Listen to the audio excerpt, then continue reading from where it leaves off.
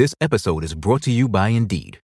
We're driven by the search for better, but when it comes to hiring, the best way to search for a candidate isn't to search at all.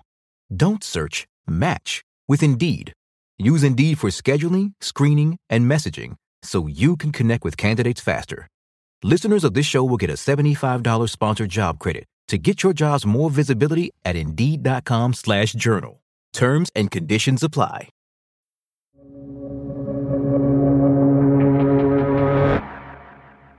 Over the last decade, gig work has become a defining piece of the U.S. economy.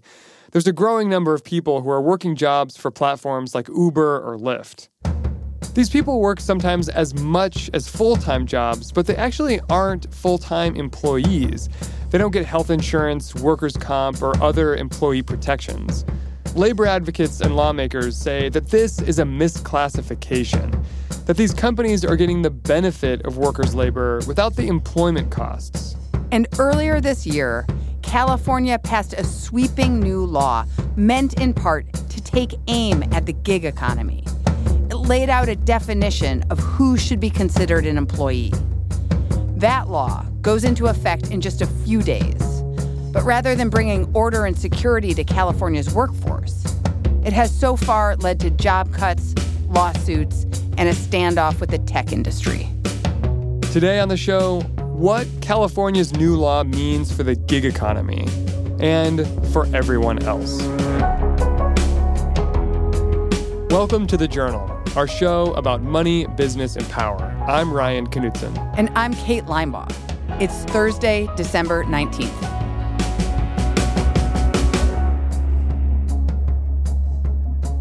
The origin story of this law doesn't actually have anything to do with the gig economy.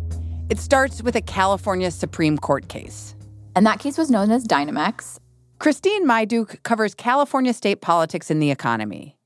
The Dynamex case was brought by couriers who worked for the company and wanted to be treated as full-time employees. But when the court handed down a decision last year, it gave guidance to all sorts of companies. What was determined in that court case was that there's this three-part test to determine whether or not somebody is truly a contractor or not. The test is called the ABC test. It's 3 criteria, which Christine laid out as 3 questions. 1, are they being directed by their employer or their boss how to do the work and when to do the work? If your boss is not telling you how to do your work, then you're a contractor. But that's only if you also answer yes to question 2. Is the work that they're performing actually outside the scope of the core business of the person they're performing that work for? So, if your work is not core to the business and your boss isn't telling you how to do your job, you're a contractor. But wait, there's a third question. Does this person actually operate kind of an independent business where they do the same kind of work for other employers in that setting? So if you've got the freedom to have a lot of clients, you're a contractor. If you have a single contract with one business, you're an employee. That's the ABC test.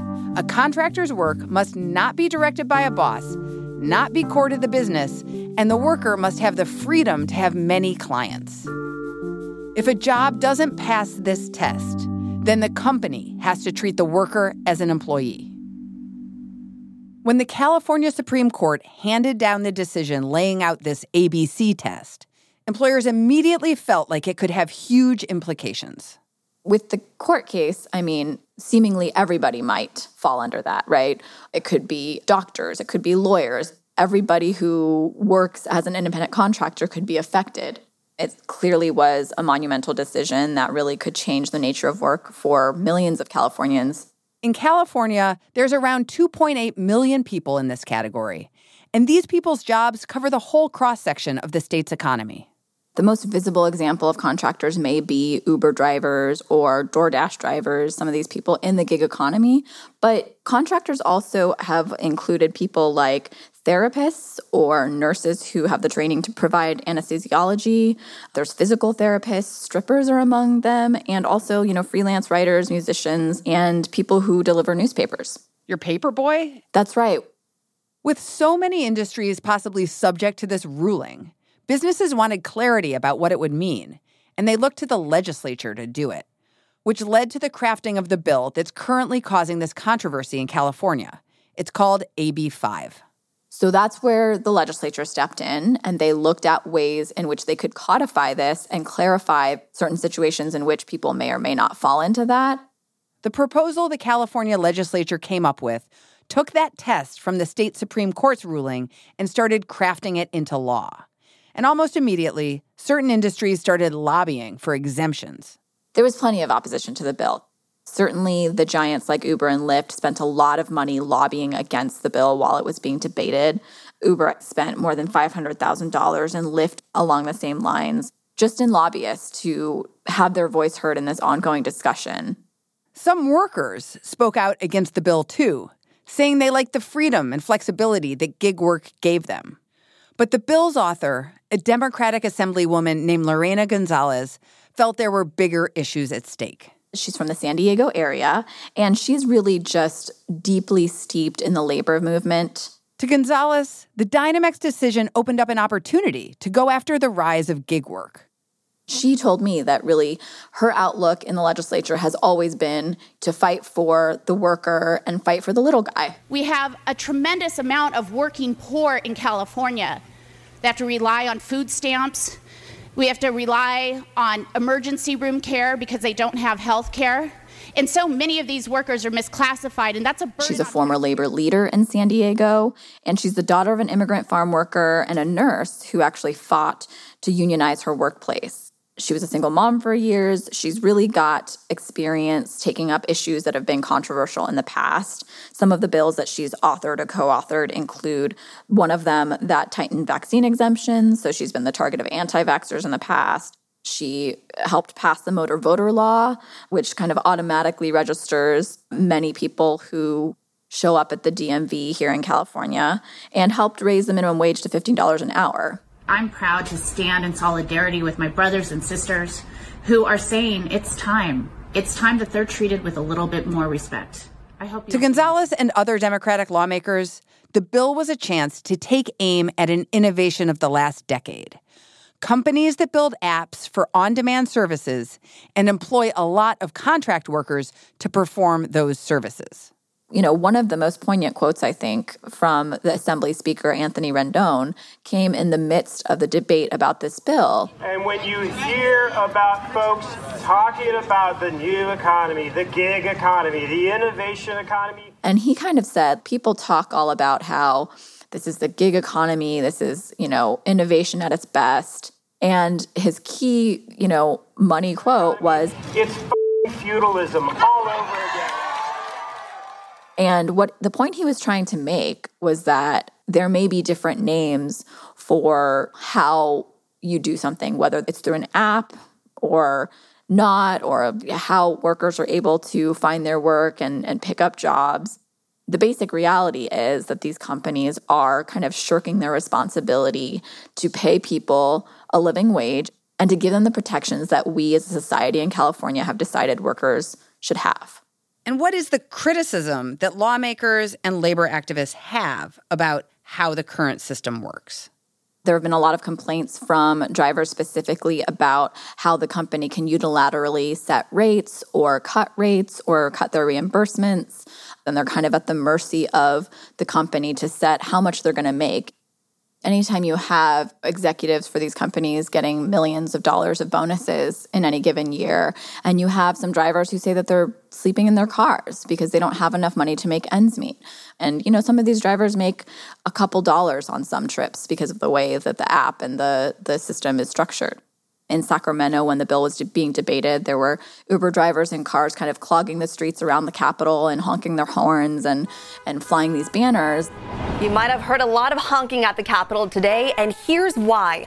Uber and Lyft drivers were rallying in support of a bill that would make them employees instead of contractors. The plan on the table is a big deal. When the bill was finally fully crafted, it did include some exemptions. Lawyers and architects, doctors and real estate agents, people Gonzalez said had more bargaining power than the average worker. But the bill still included a vast swath of the workforce. Contract workers at places like Uber and Lyft, and also paperboys and strippers, freelance writers and truck drivers. And this kind of work is growing. At big companies, contract workers can make up as much as 50% of the workforce. It lets them shrink their employee base and pay less in benefits. At Alphabet, Google's parent company, there are more outsourced workers than full-time employees. California's law will affect a lot of these workers. It was passed in September and will take effect in January. With just a few months in between, businesses and workers across the state have been scrambling to figure out how the new law applies to them. That's after the break.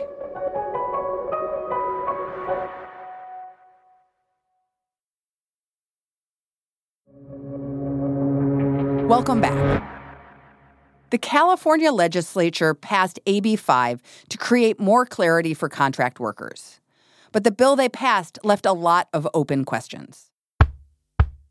A lot of employers, not just startups, but all kinds of employers, don't know if the law applies to them. And there are big implications if it does. Certainly, many of them have costed this out, and they estimate that it could add anywhere between 15 and 30% to their employment costs. So that's a big thing that they're grappling with. So I spoke to one marriage and family therapist who owns a group practice in Glendale, California, and he services a lot of Armenian speakers and Armenian immigrants in the area. And he has an office space, he has a receptionist and staff that he pays. And so then he takes a cut of each of the licensed therapists who come to his office and practice under his practice. Under the new law, he essentially is going to have to classify them all as part-time employees. And he's not really sure what this is going to mean for his bottom line. He's going to try it, but he did say that he thinks that this is going to add somewhere between 15 to 20% to his costs, and he may either have to let go these licensed therapists in the future or downsize his business. He's not really sure what he's going to do. Some workers are in the same position, facing down uncertainty. This week, Vox Media's SB Nation, a sports blog, said it would be ending contracts for about 200 contractors it's used in California. Some of those contractors can join the staff. Others will be terminated. And there are consequences for all sorts of other contract workers, even ones who feel like independent work is beneficial. So I spoke to Thang Nguyen, who is a truck driver, and he's been an independent truck driver for more than 15 years at this point. He can make enough in a year, and if at a certain point in the year he's made enough to sustain his family, he'll just take the rest of the year off. He really always loved the flexibility, he tells me. He was able to raise his kids and cut down on childcare costs with his wife because he was able to be home when she was at work. And he almost exclusively finds his work through a trucking broker, which is a company who kind of lines up jobs for him, tells him where and when to be, what the specs on the job are, how much he's going to get paid. And so he's always lined up his jobs like this. And under the new law, he can no longer do that. And, March is kind of the start of his busy season. He tells me if he can't find enough work to fulfill his need by January or February, he's going to have to move out of state with his family. How does Lorena Gonzalez respond to the criticism that this law is going to encumber people who had really enjoyed the freedoms of freelance and contract work? She thinks that that's, it's clear that people are concerned about their own situation, and she understands that, but that there are a whole host of people also who are going to benefit from this, and she's not willing to wipe that out. I think for the people who supported this law and continue to support it, the goal is probably to rein in some of the excesses of the gig economy, some of the fundamental changes that we've seen in the past decade of how people do work and how they're compensated for it and how they're protected when they can't do the work, for example, or when they get injured.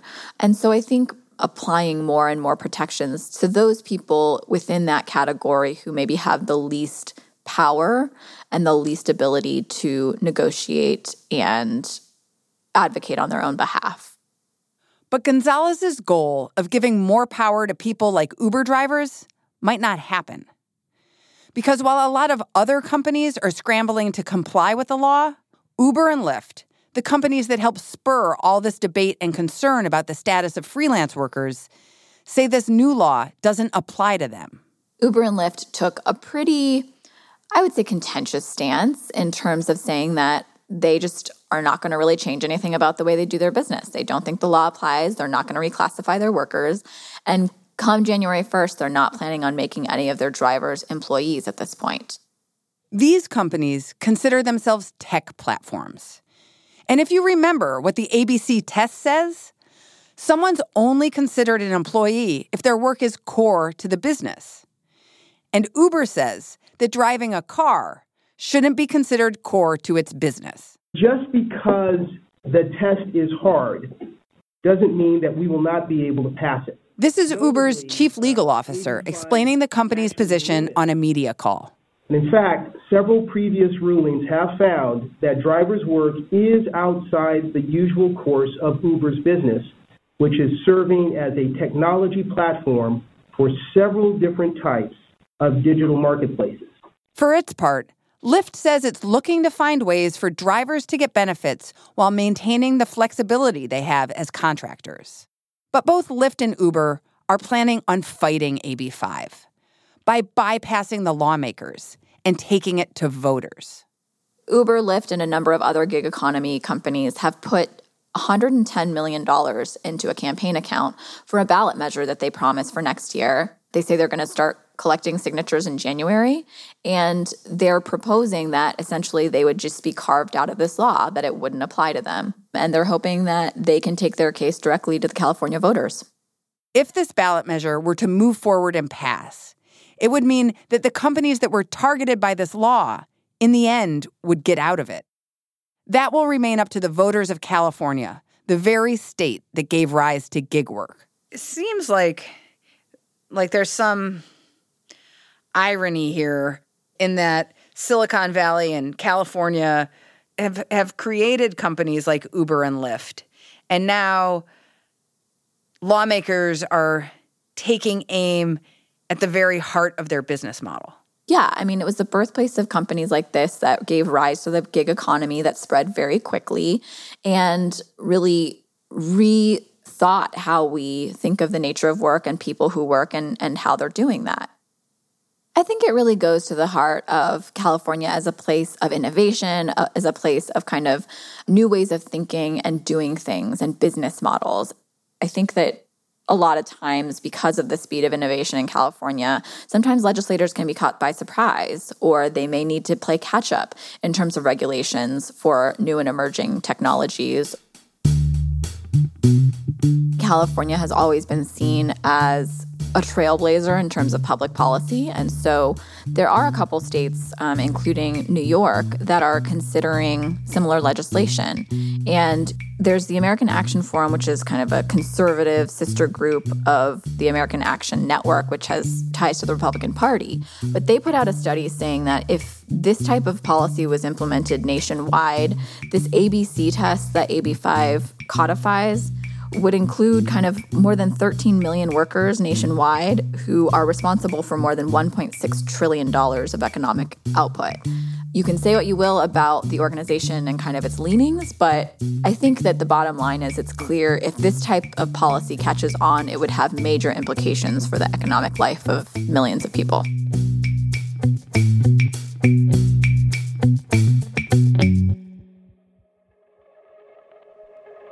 That's all for today, Thursday, December 19th. The Journal is a co-production of Gimlet and The Wall Street Journal. Special thanks to Lauren Weber for additional reporting. If you like the show, follow us on Spotify or wherever you get your podcasts. We come out every weekday afternoon. Thanks for listening. See you tomorrow.